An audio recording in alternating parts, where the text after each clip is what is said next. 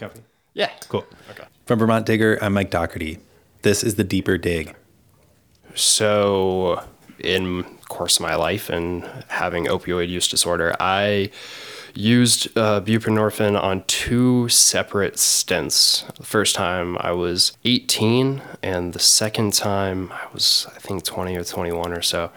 And both times I acquired it, I guess, illicitly, or I acquired illicit buprenorphine. This is Scott Pavic. Scott lives in Burlington. For 6 years, he's been in recovery from opioid use disorder. I had heard it through word of mouth, so I hadn't heard about it in a medical setting. Obviously, I wasn't getting my own opioids in a medical setting. And I heard that some people were using this as a way to not use opioids. What was it that made you not want to use opioids and seek out an alternative? I mean, I was wrapping up high school. I think it was the summer after my high school graduation, and it was just at that point I was already sick and tired of being sick and tired, as they say. I was experiencing withdrawal symptoms, and just for the first time being in a lot of difficult situations to acquire opioids. So between being sick and being unsafe, and then on top of that, just watching my peers at the time lead quote unquote normal lives going off to college, it was a perfect storm of motivation to try it myself. Nowadays, buprenorphine is available from treatment providers across the state. When Scott started using it, that wasn't the case. It was, acquired the same way I acquired all other substances. You know someone who knows someone. They were orange stop signs. They were pills back then. Once you took it, what was the effect? I wasn't experiencing the agony of withdrawal. Granted, I was a 17 and 18-year-old kid who was trying to medicate himself, not knowing what the medication was. But eventually I found some sort of dose at the time that allowed me to, as I remember, some degree of functioning in the sense that the sweating and shaking and nausea that was readily apparent to the outside world, I could tamp that down and go through my daily life with a bit more ease. Scott said buprenorphine ultimately wasn't what pushed him into recovery, but it gave him an important degree of stability. It was just a matter of finding anything that was safer or more reliable than the things I was putting into my body on a regular basis. And again, that period of trying to treat myself didn't last, but had I not had it at the time, I'm not sure if I wouldn't have overdosed and not even entered treatment. So I definitely give it credit for keeping me alive while I was in active use. We have 2 drugs in our pharmacopoeia that are proven to cut the death rate from opioid addiction by 50% or more if you continue to take them. Now, if we had such drugs in cancer treatment, we'd be dancing in the streets and making sure that everybody got them. But in the addictions world, we're like, oh no, that's not really recovery. And so we have stigma that is associated with these drugs because we don't understand how they work and what addiction actually is. This is Maya Salovitz. She covers drug policy for places like Time and Vice, and she wrote a book about the neurology of addiction called Unbroken Brain. Why would you treat opioid addiction with an opioid? Well, this is an interesting question, and this goes to the nature of addiction itself, basically. With opioid addiction, once you lose your tolerance, you are extremely vulnerable to death from overdose. And in an environment where the market is flooded with various forms of fentanyl, it is really important for people to have protection since relapse is a common part of recovery. This is why these drugs are so valuable. What they do is they prevent people from experiencing withdrawal. They give them a steady state of opioid in their systems, which may have been lacking before they began using and may have been why they were one of the 10 to 20% of people who try these drugs and end up becoming addicted. Policymakers in Vermont have recognized that buprenorphine is effective at reducing opioid-related deaths. It's become a key component of the state's medication-assisted treatment program. Last year, the brand-name version Suboxone topped the state's prescription spending list. But last summer, officials in Burlington made an effort to expand access beyond the state's treatment system.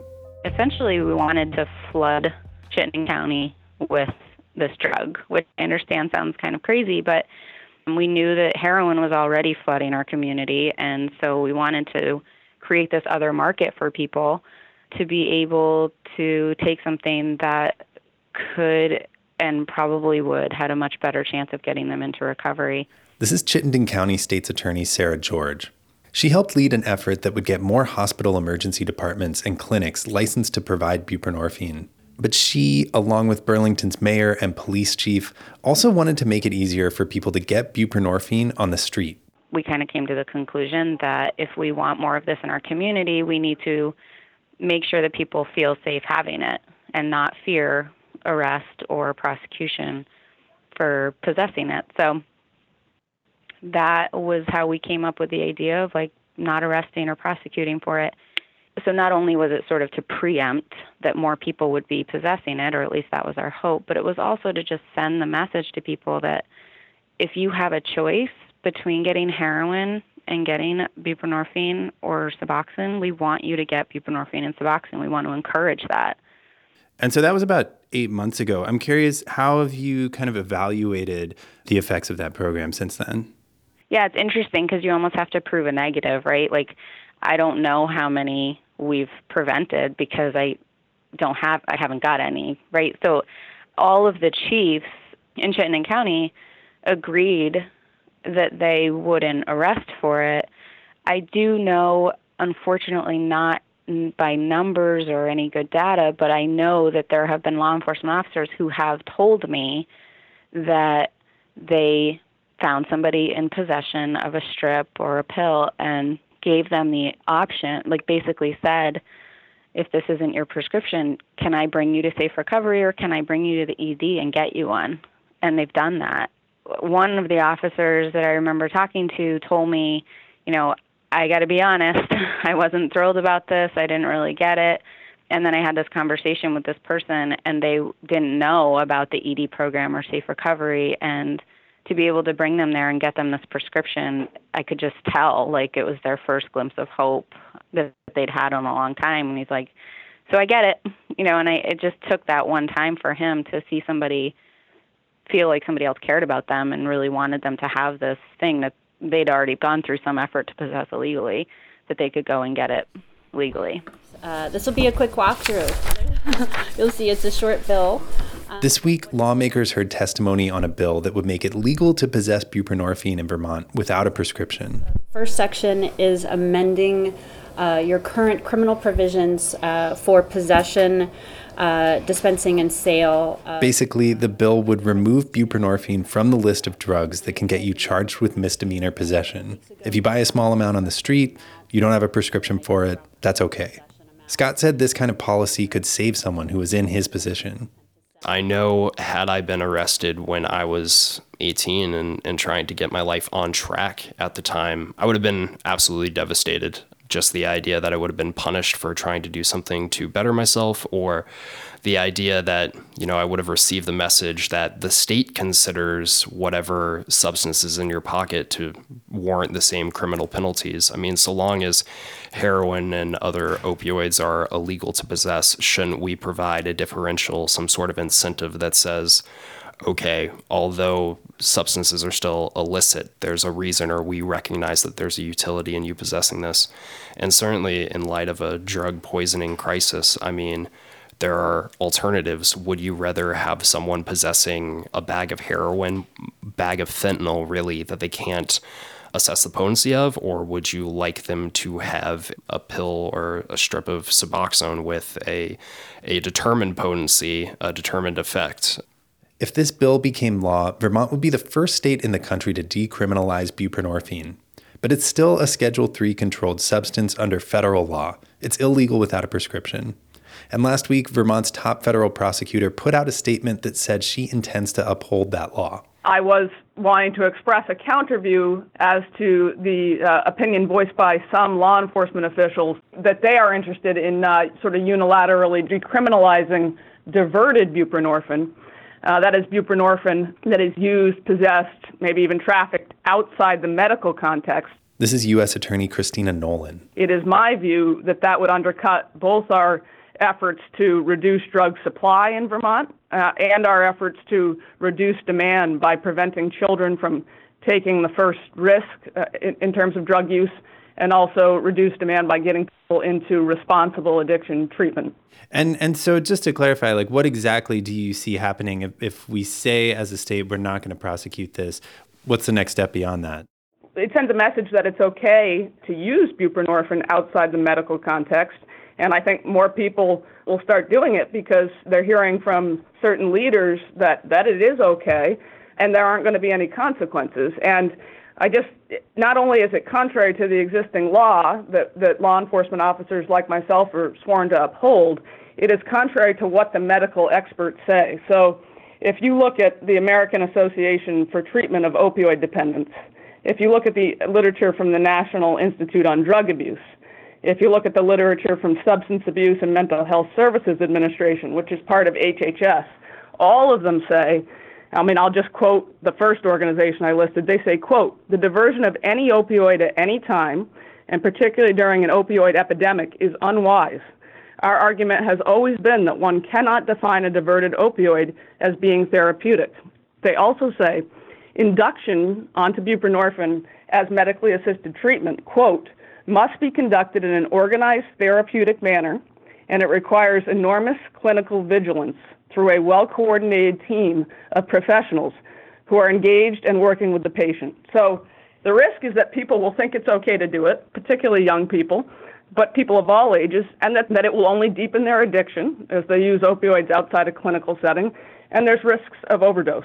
Do you believe that everybody who might need that kind of treatment has access to it? I believe we do a better job in Vermont of getting people access than probably anywhere else in the country, and I think the Howard Center and everyone else involved in that should be extremely proud. I think that the absence of waiting lists, or at least, if there are any waiting lists, very low waiting lists, and the number of people enrolled shows we're doing about as good a job, at least by nationwide standards, as we possibly can. And like I said, there are now new points of access at the Howard Center Safe Recovery and UVM Medical Center. We always need to think about what more we can do to help people access treatment. Transportation is an issue for a lot of people. I sit on the Governor's Opioid Coordination Council, and we talk about, for example, that issue of what can we do to help people actually get to these treatment facilities. So we always want to think about what more we can do. But our goal's got to be to get people on drug-free lives, not settle for them being addicted and using drugs that could cause them extreme damage, both socially and medically. I guess certain people think, well, it's better to have people using a dangerous drug, buprenorphine, than an arguably more dangerous drug like fentanyl. But you could make that argument about oxycodone or cocaine. We need to send the message to people that we want to rescue you from the torment of addiction by getting you into treatment and by prosecuting the dealers who would profit from your suffering. Not that we want to encourage you to continue to be on drugs of any kind that are dangerous and addictive. This is where harm reduction advocates like Sarah George diverge. Their primary goal is less to wipe out someone's addiction and more to stop them from risking their lives. To believe that, or at least to think that that's a valid response, ignores the fact that individuals who cannot easily access buprenorphine or who choose not to are going to choose heroin because it's cheaper and in a lot of places easier to get. And then we're surprised when they die.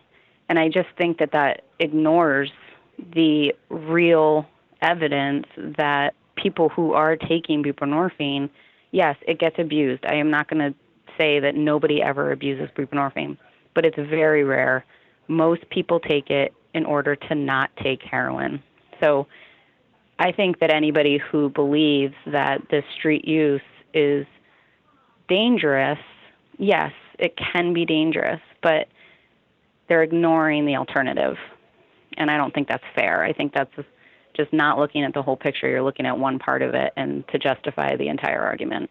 Here's Maya Salovitz. I mean, it's not a very desirable opioid.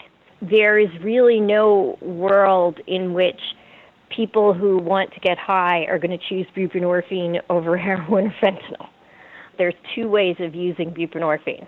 And one way is for the person to be stable and to be getting their life together and to not be using any other additional drugs and to be basically as much in recovery as somebody who is completely abstinent. The only illegal drug they're taking, or the only opioid drug they're taking, is the buprenorphine that is prescribed to them. They no longer have the hallmark of addiction, which is compulsive use despite negative consequences. Now, the second way to use buprenorphine is kind of sporadically when you want to break from your active addiction, and to sort of make it so that you can avoid withdrawal and function using your bupe, and then maybe get high on weekends or get high, whenever you feel like not taking your buprenorphine and getting high. Now, people would say, oh my God, that's horrible. We're just like enabling addiction or stuff like that. No, what that does is every time that person uses a dose of buprenorphine rather than a dose of what is sold as heroin but is likely to be fentanyl, they are not playing Russian roulette that day. And that means that they have a chance to stay alive and to get into more sustained recovery. And, as we used to say in ACT UP in the 90s, dead people don't recover.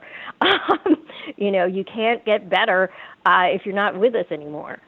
So this harm reduction use of buprenorphine is really important, and the move to decriminalize possession of it really sends a strong signal there that we're not going to prosecute you for just trying to avoid withdrawal for one day. Certainly talking about like leading ourselves into a dangerous situation. I mean, the reality is today that people with substance use disorder, and increasingly people not just using illicit opioids, but methamphetamine and cocaine, are increasingly risking exposure to fentanyl. And in some markets, it's guaranteed. And depending on who you are, that is a recipe for death. That is a recipe of not taking your proper dose, assuming that the dose you're taking is correct, overdosing in an unsafe place, and not being able to be revived. The alternative, or what we're talking about, is supplying a drug that doesn't do that, which has a very, very, very different risk of overdose, and something that has specified doses and know what the product is. And for the most part, drawing on my personal experience, if you're using buprenorphine outside of a treatment setting, certainly if you're acquiring it illicitly, you're usually not using opioids. And if we're ever putting people in this, enabling them to make the decision between one or the other, why would we not, knowing that the status quo is a drug poisoning crisis here in Vermont? Are there aspects of it that you feel like policymakers still aren't quite grasping the way that you see them? Sure. So maybe something to illustrate the difference or what we could be doing here is to give a full accounting. And I certainly don't have the dates and signatures, but I've met a lot of people, a lot of folks, a lot of people who have substance use disorder or who are in recovery. That's based in mostly a Vermont context. And I know a lot of people who use opioids and a lot of people who use alcohol particularly. And a lot of those people have died. A lot of them. I can't count how many people have died from an opioid-related overdose in my own life among my friends and family. I can count the number of people I've met who developed a dependence on buprenorphine after recreational use. So those were 3 people. Every single one of them is alive today. And I know that the sample sizes are small, but I think that's the difference that illustrates things most clearly for me is the fact that all those people that started out, we might be introducing a new degree of risk, and all of those people are enjoying recovery today. Meanwhile, the people who couldn't access buprenorphine are dead.